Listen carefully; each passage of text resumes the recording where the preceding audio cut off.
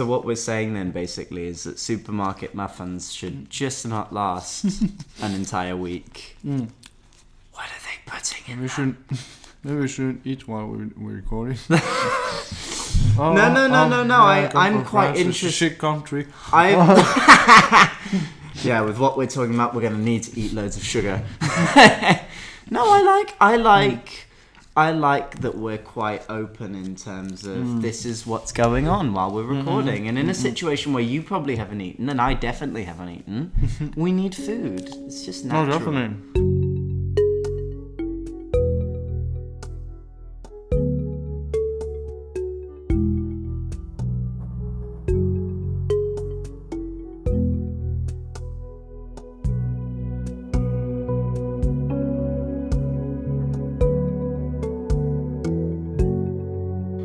Bonjour et bienvenue à Passport People, the podcast where we talk to people about the places that matter to them. I am your host Finn, and joining me today is the wonderful Maxime. How are you, Maxime? Good, and you?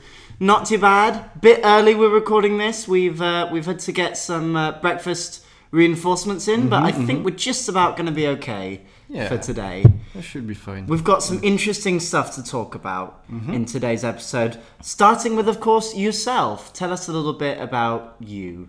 So, my name is Max. Is it okay for me to say names? Yeah, I think we can just about get away with people knowing your name. I mean, I am putting it in the title of this podcast, So of course. So, yeah, my name is Maxime Rani, or you guys can call me Max, usually. I'm a freelance photographer and sometimes a visual artist and a model at the same time. Been residing in France for the past 7 years, since 2012, and I mainly work as a freelance photographer, doing a lot of corporate events, so covering loads of corporate sessions, networking sessions, talks, conferences for any industries, and also do produce marketing materials for any businesses or companies, whether it's for properties, restaurants, coffee shops, so that includes products, interiors, portraiture, a lot of stuff. And I say I'm a model, mostly life model or art model, but life modeling is what I do most of the time around Scotland, a lot in Edinburgh, and kind of keeps a lot of things interesting with my life. So never a dull day. No. One moment you're looking at stuff, and then the other moment everyone's looking at you, basically. Yeah, exactly. And so I guess with the having lived in Scotland, but having come sort of from France, it kind of leads to that very loaded question that people like to ask each other for some reason about where you consider yourself from, because that's obviously a very complicated cultural background that you've got going on. Yeah. Well, basically, I'm from the region of Rhône-Alpes, as they call it. I used to live close to Lyon. I was born in a different place, however, which was Pont-à-Mousson in Lorraine, the region of Lorraine, which was a really nice region there. More younger than that part of France I'm coming from, younger than Lyon. And I don't know how to follow that up. Well, I guess with that all in mind, would you consider yourself to be French at the end of all of that? Because it seems to me to be quite complicated, especially with you having been outside of France for 7 years. Do you still consider that is at the heart of your identity, or do you feel that your identity is kind of made up of all these places and experiences that you've consequently ended up being a part of? Well, totally. I can say that I'm totally not feeling myself French. Probably right now my accent sounds French because I'm quite tired when I'm not. I sound either Irish or Scottish or English. That's based on some people saying. But I don't feel totally French, or I never actually really felt French. I mostly pretended to act like French in some ways to basically fit with I hate that word, but the masses in Okay. a way. But that's something I get back onto, why we can think of it that way. But mainly, very young, I was already being against certain ways of thinking that didn't feel natural to me at the time, but I wasn't aware that this wasn't natural. So at heart, I mean, especially to this day, I could say that I feel that I'm a human from Earth, and we're all living in the same place. We tend to work with each other, helping each other, helping out others, and that's what we should currently do, rather than creating more barriers between us. 100%. I mean, my own cultural background. I put this in the podcast to everyone because I really hate that question.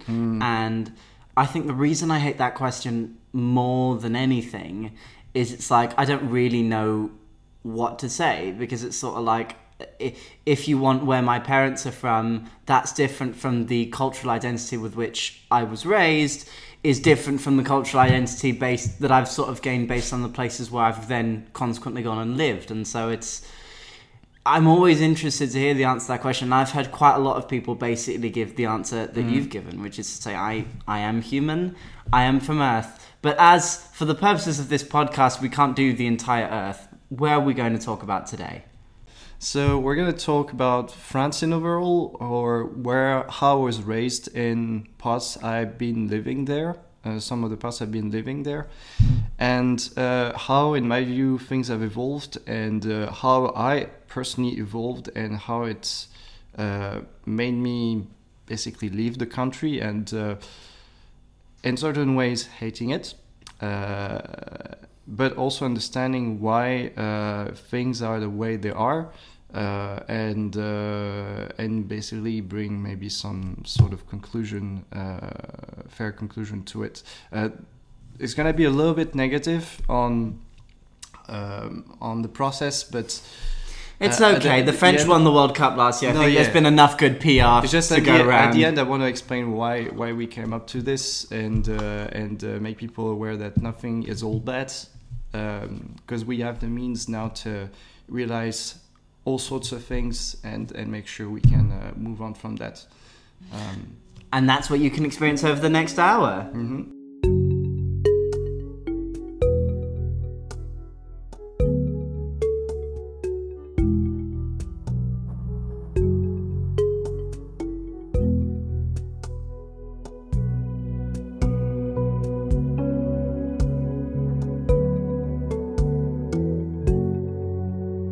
So, for those people who know of France, and basically so that we can give people a picture as to all the different places that we're going to be talking about today, so Lorraine, Lyon, Paris, can you just do a quick geographical where is everything in the context of France?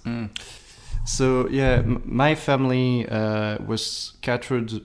Well, no, my family was from different backgrounds. My dad's side, family side, was from Italy, but and my mom's side was partly French, and partly her mother had parts of Spanish and other things. So it's kind of multicultural. You're a full European baby. Yeah.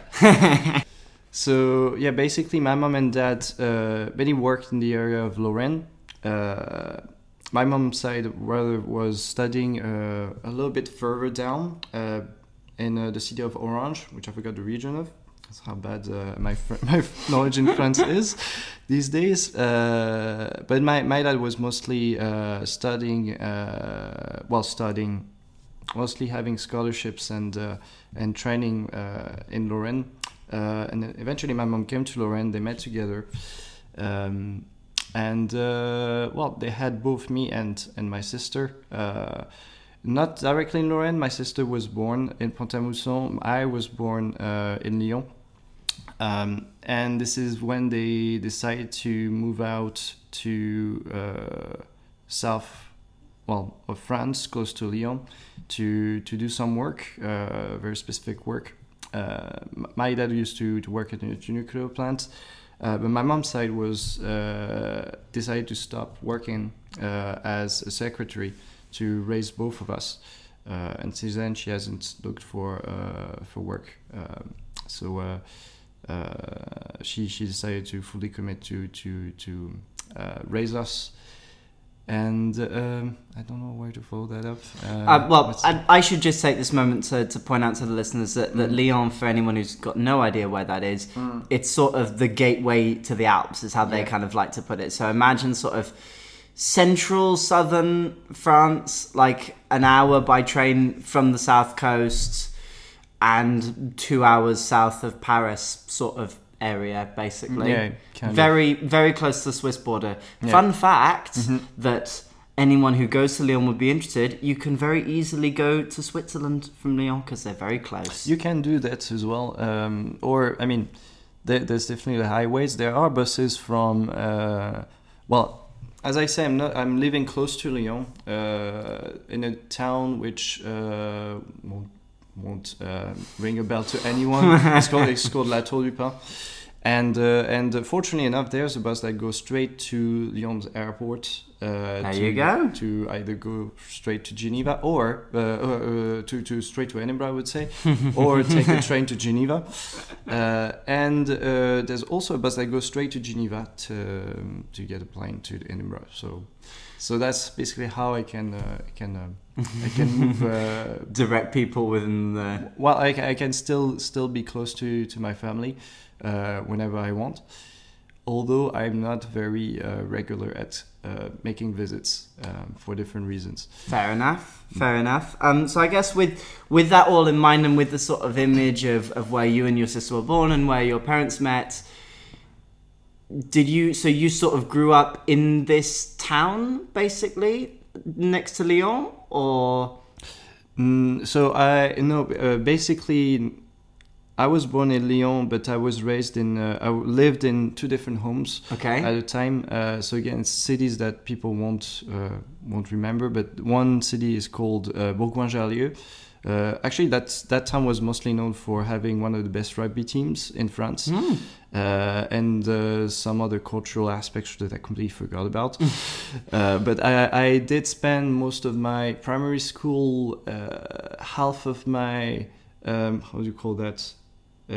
Secondary school? I guess that's what it is. Secondary school up to my maybe 8-year-old in that town. Made a fair amount of friends with some some similar cultural interests. And then I moved to that village that we can call Saint-Victor-de-Cessieux. Okay. My parents bought basically a country house, which was really nice at the time. And then I went to attend school there in that village. So mainly for a few years, if I remember, up to my 10 or 11. And then, I still stayed and lived in that village while I was attending high school. So in France, you have two different establishments for students who are between 11 to 15, and then you go to another establishment when you are 15 up to 18. That's rather the average of age, but it's mainly for people who have passed a certain category that can move on from one establishment to the other. I hope we won't hear that. So for my entire education at school, I did live most of my life in that house. So after studying in high school, I decided to study English in university the University of Savoie in Chambéry. And that's where, just to get a bit of context to people. So it is in the region of Haute-Savoie, which is very close to Rhône-Alpes. Okay. I mean, it's not Rhône-Alpes. It's another county, rather.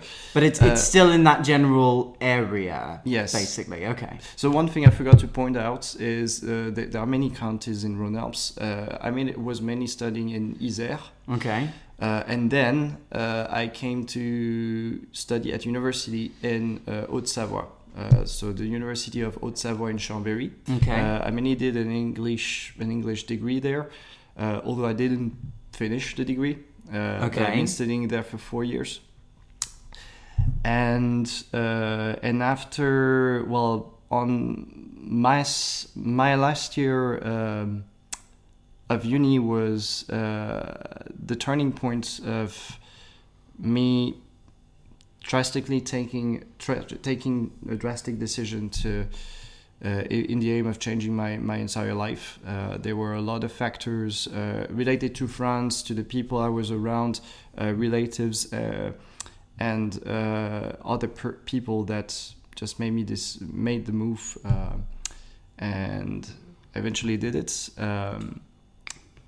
I don't know if I should follow that with... No, that's fine. So at that point you came to Scotland. Yeah. That's, I mean, wow. That's a lot of stuff to take in. I mean, again, we're going to go into this further over the course of this podcast, but it's so interesting to hear that everything sort of crescendoed into one moment where it basically felt like you couldn't deal with this sort of culture and this sort of way of being anymore, and you just had the bravery to say, right, I'm going to make a big wholesale change and go to a country I haven't been to before and make life work from there. It's quite, I don't know, I'm quite amazed. Well, the thing is that to that reason there was a bit of desperation on a lot of different factors. I didn't come to Edinburgh for necessarily the right reasons, but I was lucky to turn it the way around when I found out about what Edinburgh had to offer, and especially what people there are there that are even more supportive than any other establishments I've been studying, working at. It felt like I could actually tell my own ideas to them and just shape them. So yeah, that's a drastic difference to me. And then I was meanwhile I was reflecting upon why this hasn't worked out in France. I realized a lot of things about my youth, how I lived it, how I lived, and why I lived the way I lived back in the days. So yeah, basically my youth was a little bit half difficult, half easy, but very difficult at the time because I was a very shy boy. Ever since primary school, I was easily shutting myself to others for basically seeing a lot of strong behaviors around me, and it was also the case with adults. So I think I wouldn't be able to remember the kind of trauma I faced, but there were loads of similar behaviors and interactions that just piled up. And basically every time I was trying to maybe talk to either students more like pupils, or even communicate to an adult on things I was really interested in, those things were a lot of new kind of cultures I was following. At the time in France we had a strong surge of animes, Japanese animes, probably one of the most important countries in Europe that was importing that. At such point we became the second best consumer of animes and mangas in the world after Japan. And so a lot of us who were following that culture were seen in the wrong eye by pupils or even teachers. And it was kind of hard to basically start a conversation, or rather at the time I didn't know how to introduce something new and find a way around to basically tell them this, this is just a new way of communicating, of expressing your creativity, and basically invite them to look at it a little bit further than just going on with apprehensions, primary apprehensions. So that's just one example from it. There was also video games that were a big. Sorry, I'm gonna remove the burp. So I was also very fond of video games. My dad was actually quite a fan at the time of very old consoles. He owned more like an Atari ST, which was a big computer with Amiga at the time. The Intellivision, which was competed with the Atari for 2600 or something. And so he bought us the video game consoles up to the Super Nintendo. But then we started to save some money, my sister and I, to buy other consoles with the PlayStation and 64, whatever. And so basically I was trying to impose or introduce to other pupils some of the activity I was doing. And I tend to, it's a bit of it was kind of 50-50. It was like they were half interested, sometimes they weren't. And when years gone by, they were already acknowledging the media and then sharing the media to others.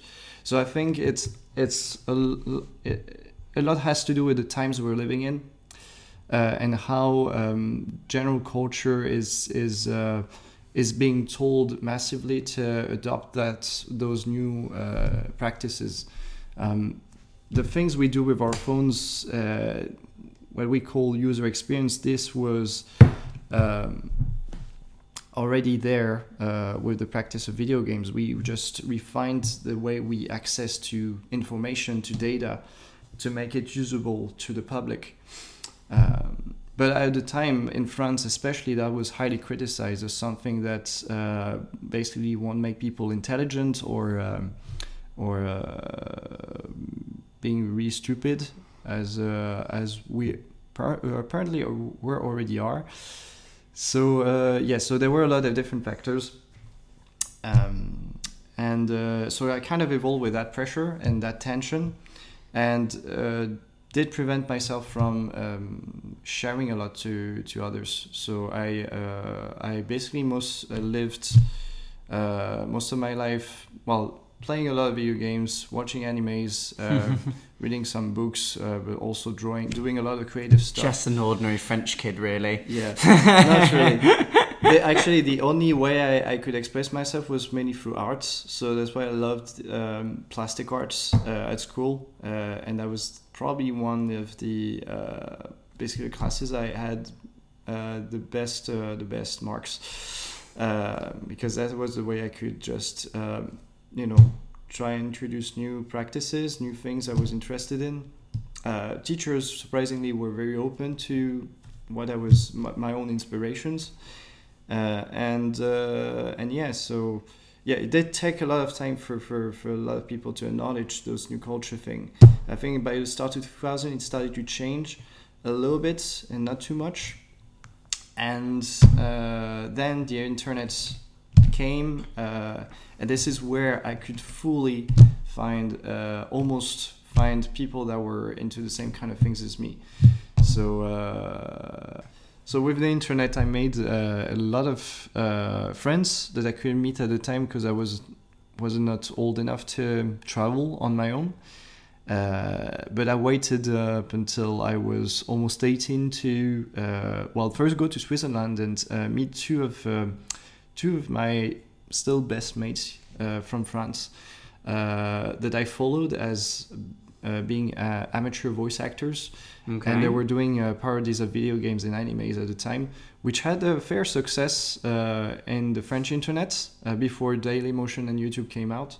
But we were already pretty successful in a lot of just in a lot of the context. But most people were finding our videos and really laughing out about it. And eventually they proposed that I could join them and do some voice acting. Voice acting for me was kind of liberating because that allowed me to break a shell of no confidence or another shell amongst others that allowed me to fully express myself and find jokes on things and refine my communication to others. So we did that for like 5-6 years together, posting videos on the internet. I was also doing some video editing at one point. This was before university? It started before university. It was in the end of my high school days. And there was one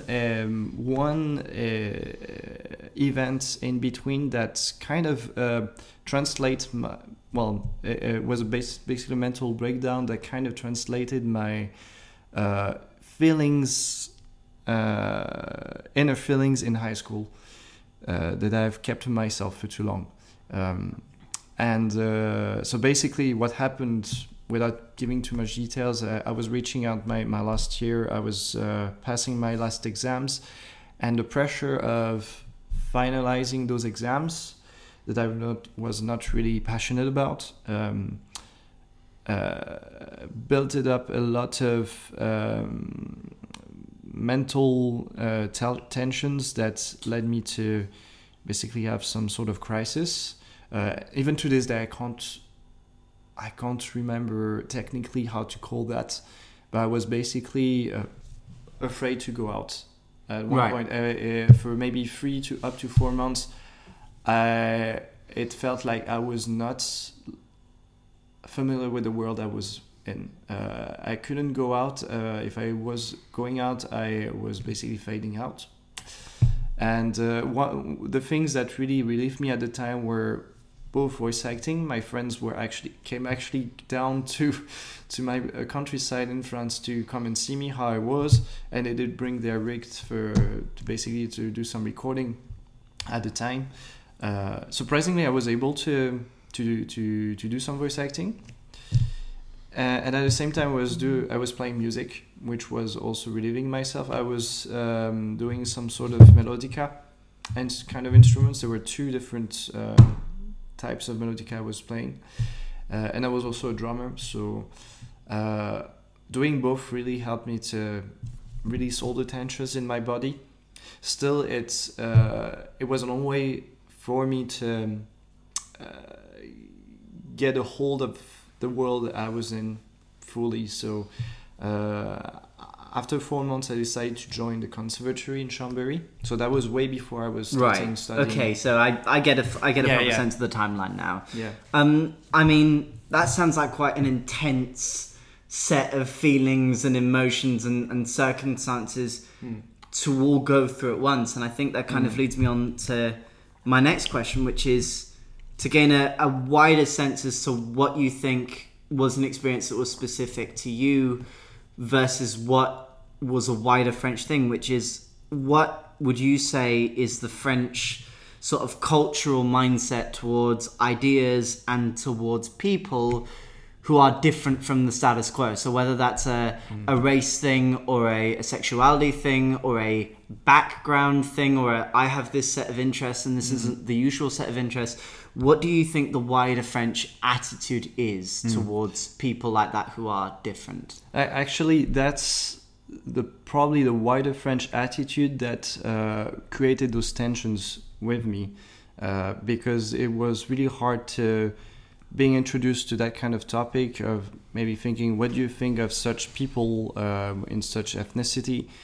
And most of the time I just couldn't answer because I didn't want to attract anger or or basically being harassed for leaving an answer that didn't suit one or the other. But that's why that's one of the things that also doesn't make any sense, because there is a society that has shaped this kind of mindset for people to think that way, and but people weren't realizing this. I think we realized it more and more thanks to the internet, exchanging debates with each other and opening it up to the world a bit more. Also, maybe cheap flights has also allowed us to travel more and meet each other more often than we do, and I think we made much more social progress from that. But at the time, it was really hard to communicate on things, because we were always basing our judgment based on what we were listening either from the radio or television. Sorry. Well, okay, so I'm quite interested following on from that, and you referencing the kind of international element of it. Would you say today that France is a very international country? Because I think a lot of people who aren't French, who feel like they have, for some reason or another, had more access to France culturally, and again, French stereotypes, and that will be something we talk about later, but it definitely feels like, certainly me as somebody who is British, that there is so much information readily available about France. But would you say, as somebody who is French and who has lived there for a long period of your life and has subsequently been a French person living abroad, that France feels like it is a very international place, or do you think actually it's quite insular? That's, again, a very difficult question to answer. I mean, ultimately, France is definitely an international place for everyone, or it's getting very international. We have a lot of people coming in and living there.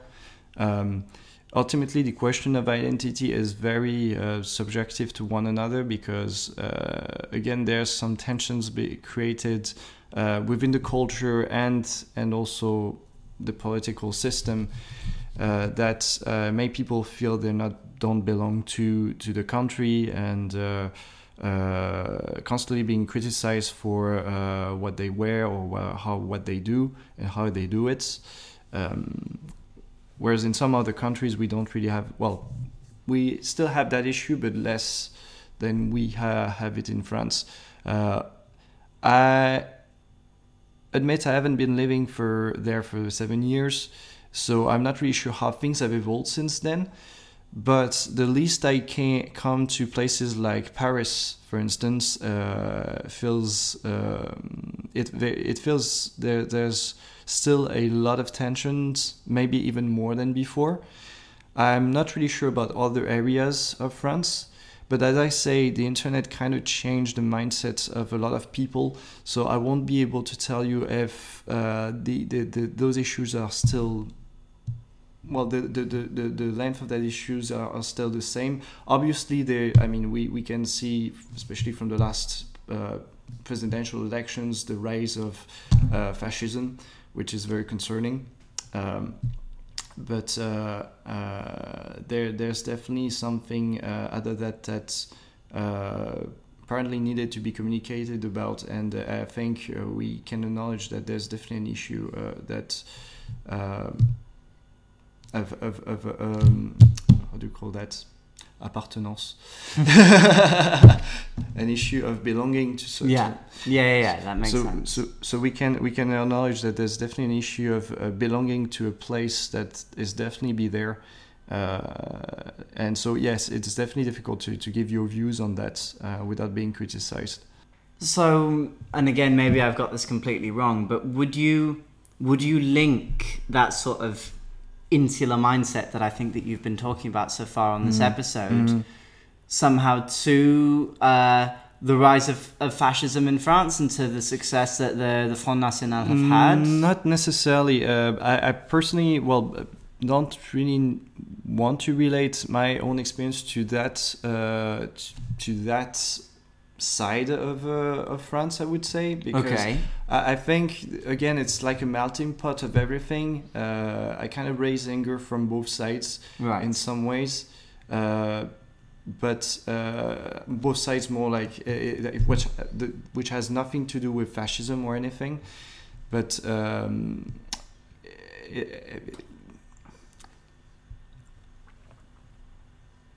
for me that maybe that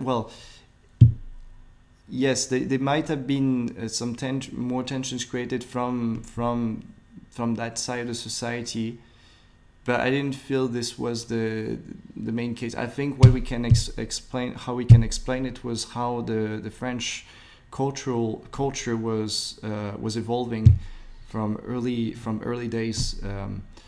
Briefly, you can say that a lot of us in France were following how the royalty lived their lives and how they were basically treating themselves. So. Yeah, I think in France we have this philosophy of being very strict for anything, basically. So, for instance, in everyday conversation, we need to be very careful about what we're going to say or what we're going to talk about. In a sort of political correctness kind of way? Political correctness in kind of way. Very unconscious and not necessarily politically involved.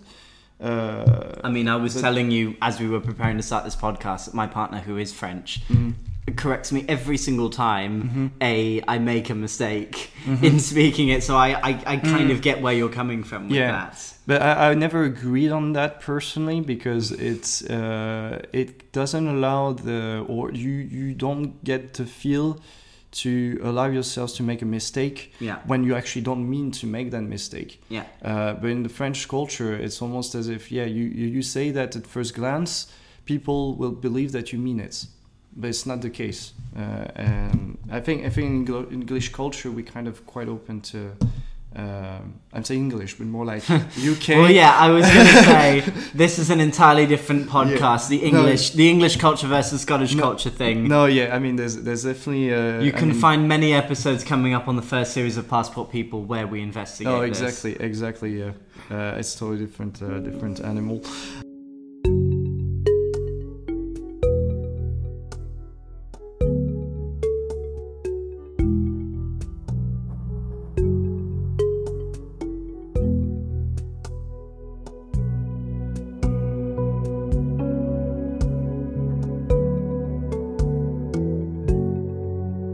Yeah, the other point I wanted to give is that sometimes when you're, as I said earlier, when you try to introduce things, new things to people, they do have this barrier that blinds them from seeing the good things in that. And we can explain that because how let's say, just one example, but how politics have messed up with previous lives on people. People are being even more careful on what new things we bring to the table, whether it's a project of law or even outside of political views. It's what new technology we're bringing in. And really often the first judgment we have over that is like, let's say that when we presented the iPad, people were criticizing it because they thought it's not much more useful than a laptop. Why did they remove I'm the still keyboard? one of those dinosaurs who think that. No, but that's basically the kind of judgment they have. Yeah, no, I understand. It's a lack of ability to be innovative and to be forward thinking and to think outside the box. I mean, they are quite innovative, but sometimes they just don't want to think outside the box at first glance. So it can tend to be quite frustrating sometimes. It's the attitude. I say this. Again, my partner's sister recently came to Edinburgh, and we all had dinner. And I pointed out to them that it is the most French thing to me for people to respond to a question you ask by going bah, and Well, that's typically the reaction you get from them. And it's that cultural response that basically says, I'm going to give you an answer that you don't like, and I'm not particularly up for unpacking why I'm giving you this negative answer, but I'm going to give you this negative answer anyway. Yeah. No, it's exactly that. It's just that people don't really know why they're doing it. And actually, most people, they take it pretty well, but most people probably not actually, but I personally didn't take it well either way, and that's probably what showed me. Yeah, I mean, I think to a certain extent it's all about how you take it. I mean, I'm different coming into the situation because my relationship with France has always been as a Brit, basically, and even though I lived in Paris for 4 years and have a very, very deep cultural connection to France, I know that cultural connection I have is always going to be as somebody who isn't entirely French. And so I've taken things like that and kind of found them funny and not really taken them seriously because I've kind of known, oh, well, that's not everybody. In the same way that you probably look at things that exist in British culture, and whereas I might take them more seriously, you probably look at them and go, it's just British people being British. So I think there's an extent there to which, you don't take other cultures seriously,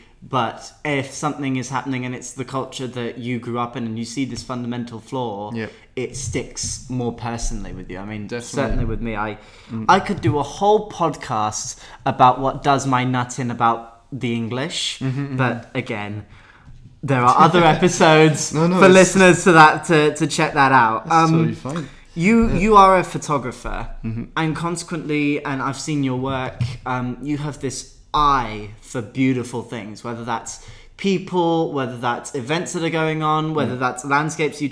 You look at something and you can see the beauty within it, which I think is why people love to interact with you as much as they do.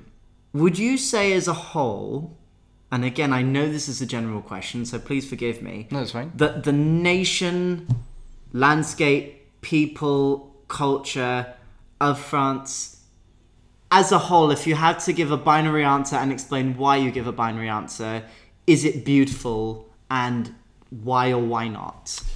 It is definitely beautiful in a lot of different places. There's definitely a lot of areas that are beautiful and worth being photographed. Some people can look very lovely, even though they can have a bad personality. Always bring a bit of negativity. No, it is definitely a place worth going for photography. If I have to mention places that I haven't been going too often, but definitely the south of France is very beautiful, around Marseille, Nice, Nîmes. There's definitely a lot of different cultures there, even that, originated to the cities they are now. The Roman, culture that were brought there. And Lyon was used to be a Roman city at the time, although some vestiges are now almost completely gone. There used to be a Colosseum there, which is actually quite small, but still. There's still some kind of Roman theatre that's on the side of the big hill. Yes. Can't remember it's what that a very is small called. area. There's almost nothing left really, except for just the seats, where there's not really any pillars or any kind of columns that you would see like in Rome. Stuff like 100%. But it used to be a little bit like this, still less big than Rome. But there are definitely a lot of places. There's a wide variety of areas and landscapes to definitely check out. One of the areas I was studying at, Chambéry and also Annecy, had beautiful mountains where you could go just for walking or skiing.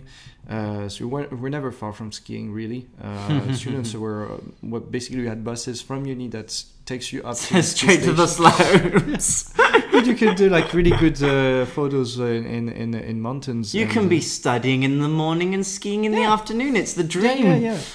I mean, I've never been skiing there, to be honest, but I've never been skiing full stop. Right. It's one of the only things in life enough, I don't think I have tried or will try. It's just I was scared of breaking a leg or two. Well, exactly. That's It's all. amazing that people devote an entire, basically, industry of tourism to this thing that could basically kill you at any moment.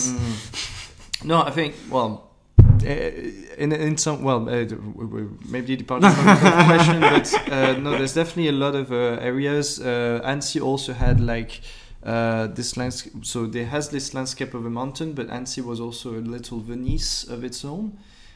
So loads of Italian inspirations and cultures into it, and they also had their Venice Carnival, smaller Venice Carnival there. So mostly French people disguising themselves to this kind of Venetian costume. It was almost feeling like Venice in that way. So you have loads of photography opportunities there. I did photographs at the time when I was starting to learn a little bit more about photography, and I was using my first DSLR there. And then, it kind of follows up another question, but what was the? I was asking about. You touched on the people. You touched on the landscape. Yeah. Now it's the culture. The culture and the extent to which you believe that is beautiful, given everything that you've said up till now. Do you still think there are elements of it that feel beautiful, or do you feel like the bits that are beautiful are sort of spoilt by these other things that are going on that kind of complicate it? So I think I'm gonna say some of the positive aspects that France has. So first with food, especially, I think we're kind of great in. Yeah, no, I mean, if you compare it to the UK, France has. Well, yeah, but come on, anything compared to the UK. I mean, I'm sorry, any nation where your national dish is sausage and mashed potatoes. No, exactly. It's definitely that, but I mean, there are. The thing is that even French people, a lot of French people, sometimes don't know what a great meal is. But we are quite well in France. They are quite lucky. I can't say we because I don't feel I belong to France anymore. Fair enough. But when I was living there, I felt pretty lucky to see all that foods, organic or free range, being redistributed. And I think the agriculture was good in that, although obviously there were a lot of flaws in how we produced it as well for different on different things. Which I'm not really an expert on that, but it's definitely just the overall quality of food and productivity was better than the UK. Culturally speaking. As I say, France tends to be a bit more careful on, how we introduce new things or new innovative ideas to people, and that tension in between can really slow down the process of developing new ideas and improving things in overall for everybody's life basically, and. I'm not really sure how to end that up. No. I think that's all. I think that's all very good, and I think that puts everything in contrast with all the stuff that you've been saying, which is a nice balance. Before we move on from this question, just fun fact before I completely forget, which I like to bung into these podcasts. Marseille, which you mentioned, very beautiful area around there, was founded by the Phoenicians. I think just after the birth of Christ or thereabout, maybe just before, something like that. Anyway, when the Phoenicians came to Marseille, they chose the area that they put Marseille in because it reminded them of their homeland. All right, okay. Yeah, so if you go to Marseille and you look around and it gives you sort of Mamma Mia vibes. Yeah, no, that makes sense. That's because that was the reason that the Phoenicians chose that place. So you kind of talked about your sense of belonging there, and I think that brings us nicely over to talking about Scotland. My partner and I moved up to Edinburgh at the beginning of September. I had lived here for sort of a 3-year period before. She had never been here. She's now been in the UK since last May. She's also French. She has been part of the French Facebook group of people who've moved to the UK, and that's been a very important part of her experience of dealing with the UK is, yes, being able to engage with British culture, but also being able to fall back and engage with French culture and French people as and when she needed to. And that's been something that's been very valuable for her.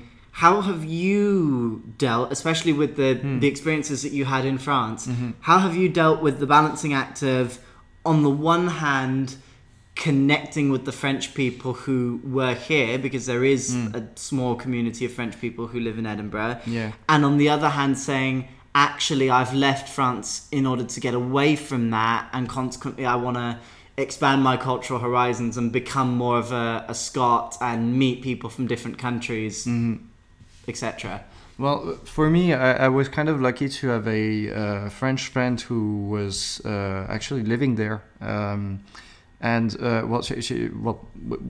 mostly decided to live on my own, but she made me visit a lot of areas of Scotland because she used to study there for a year or two at a time. Like in Edinburgh or Glasgow? In Edinburgh. Oh, okay, in Edinburgh. So she did, I think most of her, how do you call it, higher scholarship. She did most of her high scholarship there in Edinburgh, and so she showed me some photos of places here and there, and I felt that was kind of the place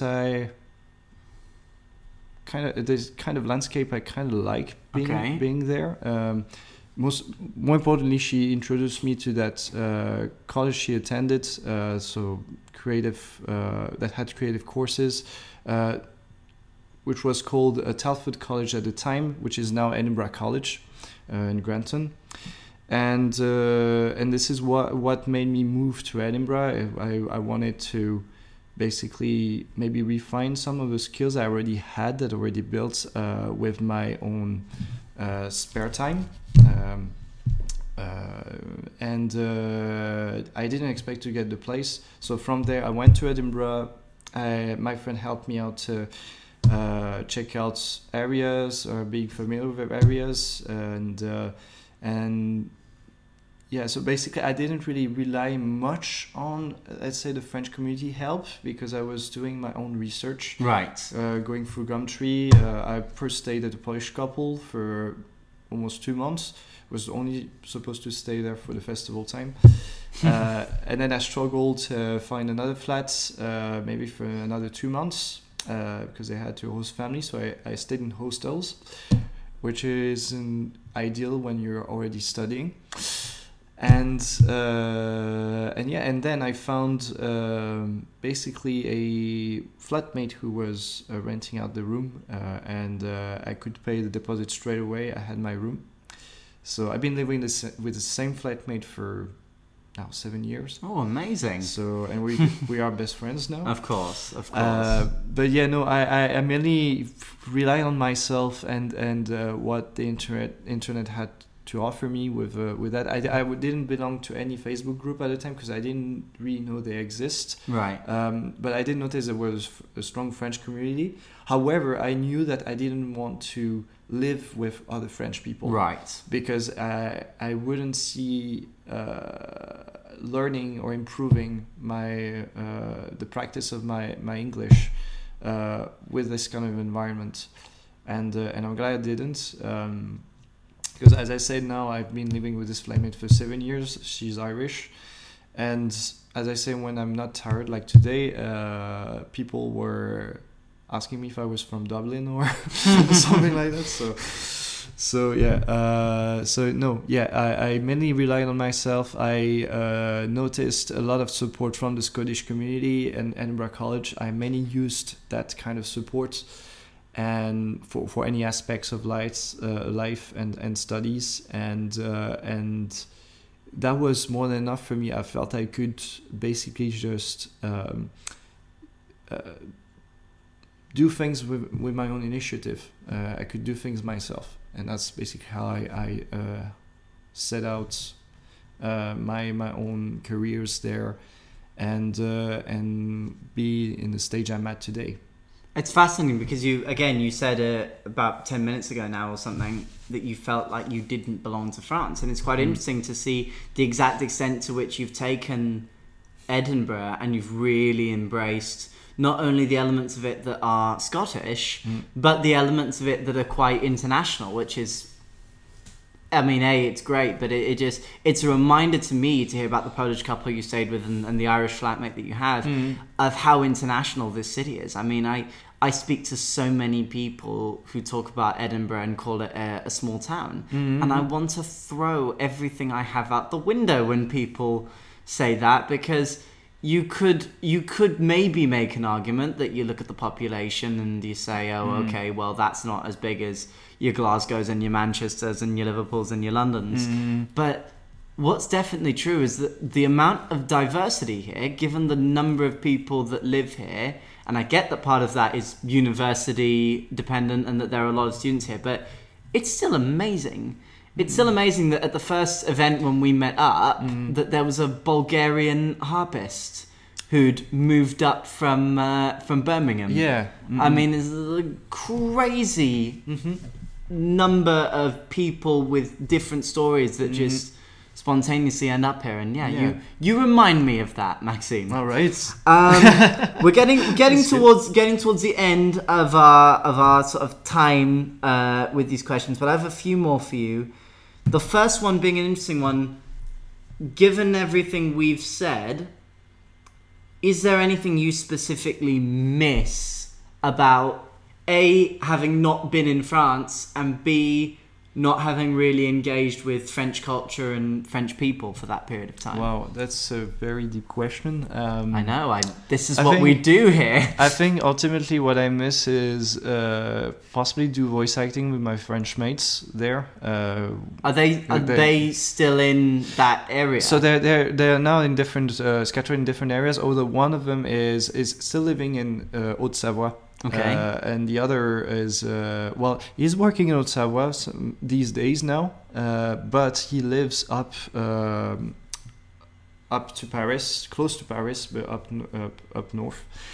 And some other friends are a bit scattered a little bit in different parts of France. I think one is still in, close to Rouen, there's this county called Les Vosges, region called Les Vosges rather. I can't remember if it's a county or a region, but we know what you mean. Yeah, so I would miss many friends that really helped me out, basically, support me during my mental breakdowns and help me setting out to Edinburgh, especially because they basically some of them came to bring my computers and all the technical stuff. That's amazing. They were really heavy stuff, so they did come with a big package for me because I didn't know I was staying there when you came. And I came, and I couldn't rely on my laptop because it was so rubbish at the time.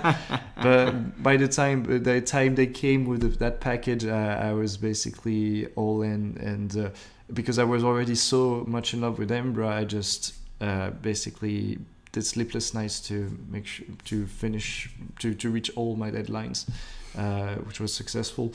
But ultimately I miss my friends. I miss some of the practices we can do. I tend to believe we might do it again at some point, depending on how the internet is becoming more, the connection is becoming more viable. Because ultimately we want to do voice acting again, and I can't say I do miss playing music a little bit, but there are definitely factors that made me not willing to so just particularly conserve my mental health as it is right now. I do miss some of my family there, obviously. Miss their presence. But in the cultural aspect, let's say France in overall, I don't feel entirely tied to it at all. I think as I said, my last year in France was mainly the drop. I think it's a French expression. The drop that how do you call that? Oh, good. I love talking If I phrases. say in France, c'est la goutte d'eau qui fait déborder le vase. Have you heard of this? The drop that broke the vase? No, the drop that basically was dropped too much. And so it goes instead of not the vase over. Yeah. Okay. Yeah, I get the phrase. See, I love. There are certain English phrases that I just love sharing with people because they just look at me like I'm crazy. The best one is, so our equivalent of that would be, we'd say the final nail in the coffin. Basically that. Yeah, and final nail in the coffin. Yeah, and I once dated someone who was Hungarian, and I said this phrase to her, and she went, "What? Who died?" Yeah. So I do miss some of the freshness of the food, some types of freshness, but ultimately right now I if I'm being asked to either live in Edinburgh or in France, I would definitely say Edinburgh. Of course, Yeah. That way I won't kill anyone. And very quickly, I mean, obviously you can't really answer this question quickly, but we talked before we started recording about the elements of the culture in Edinburgh that you would like to see transferred into the culture in France. Yes. Specifically touching on all of that stuff that we talked about towards the beginning of this podcast. Yeah. What would you say very quickly those things were? If you could speak to the masses of France and suggest things and practices and ways of being that you think would be able to fundamentally change the way that the mainstream culture is in France, what would those things be? So I think the main reason that France is that way is that we've been living in a set of societies, a different set of societies that shaped up our mindsets over the age, and the thing that we are not teaching enough, even in schools these days, is how to think outside the box. Thinking outside the box is definitely the thing that's, let's say, politics or higher people don't want us to know about. By the time you know about this, you're realizing this, you opening up your new range of options, and options that can also help others. Basically, I think Edinburgh is dealing a lot with that, and is doing it in the right way, even though sometimes we don't necessarily have a lot of or consistent support with council or things like that. I don't want to put a nail on the or shut myself in saying that, but just even if we don't have like some organization that are not strong organization that are not supporting us, we still have a strong community that believes in that and in change and how we can make sustainable and more profound social change to others. And so doing that, I believe that we can spread how we do it in Edinburgh to other areas, and hopefully inspire other cultures to do the same.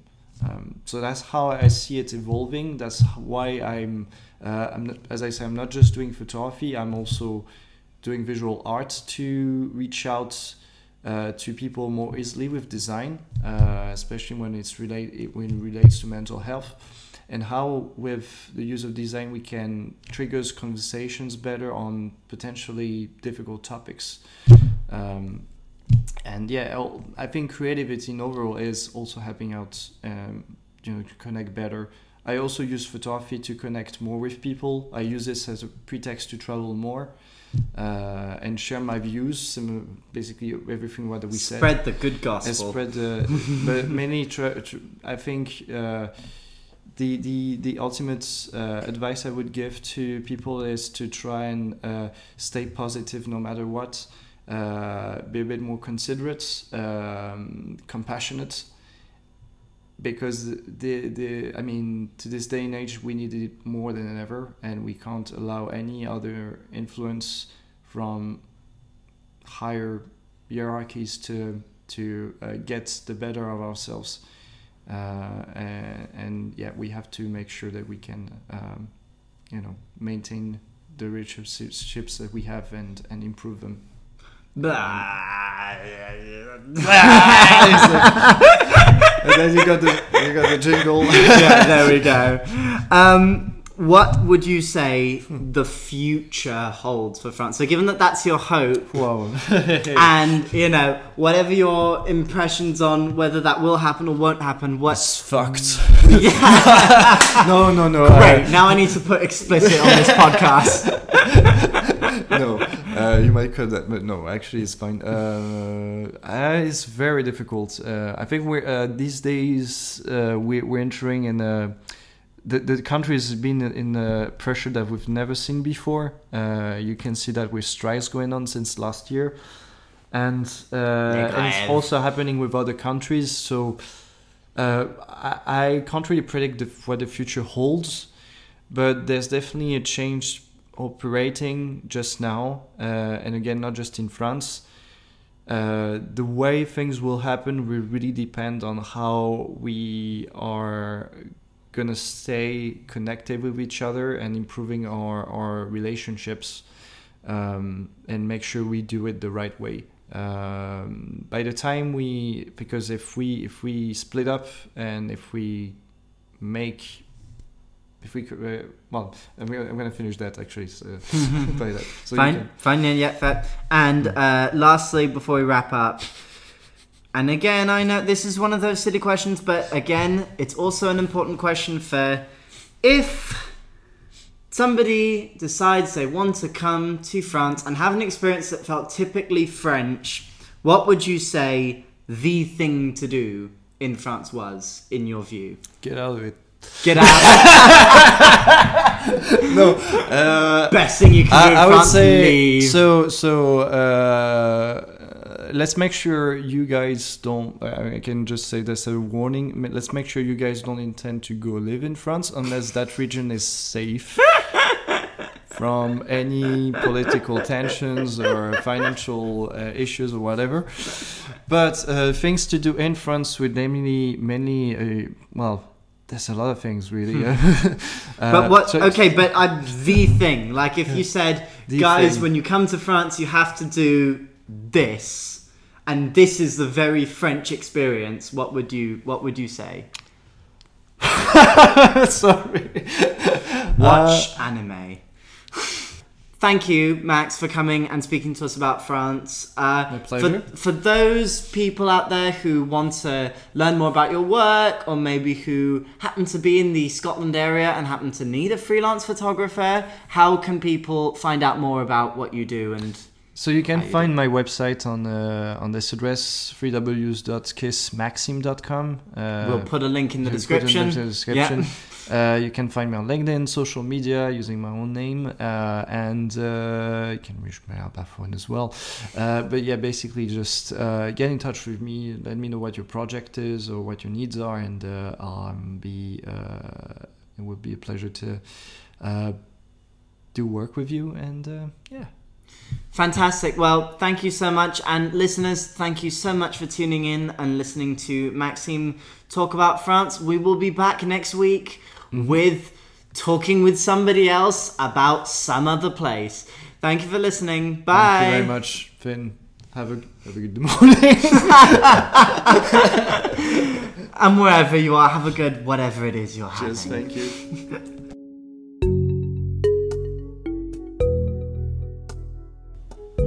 You've been listening to Passport People. The music was by Harry Bongo and the cover art was by Maya Pires. Learn more about us by visiting our Island Life Productions Facebook page or by visiting our website at islandlifeproductions.com.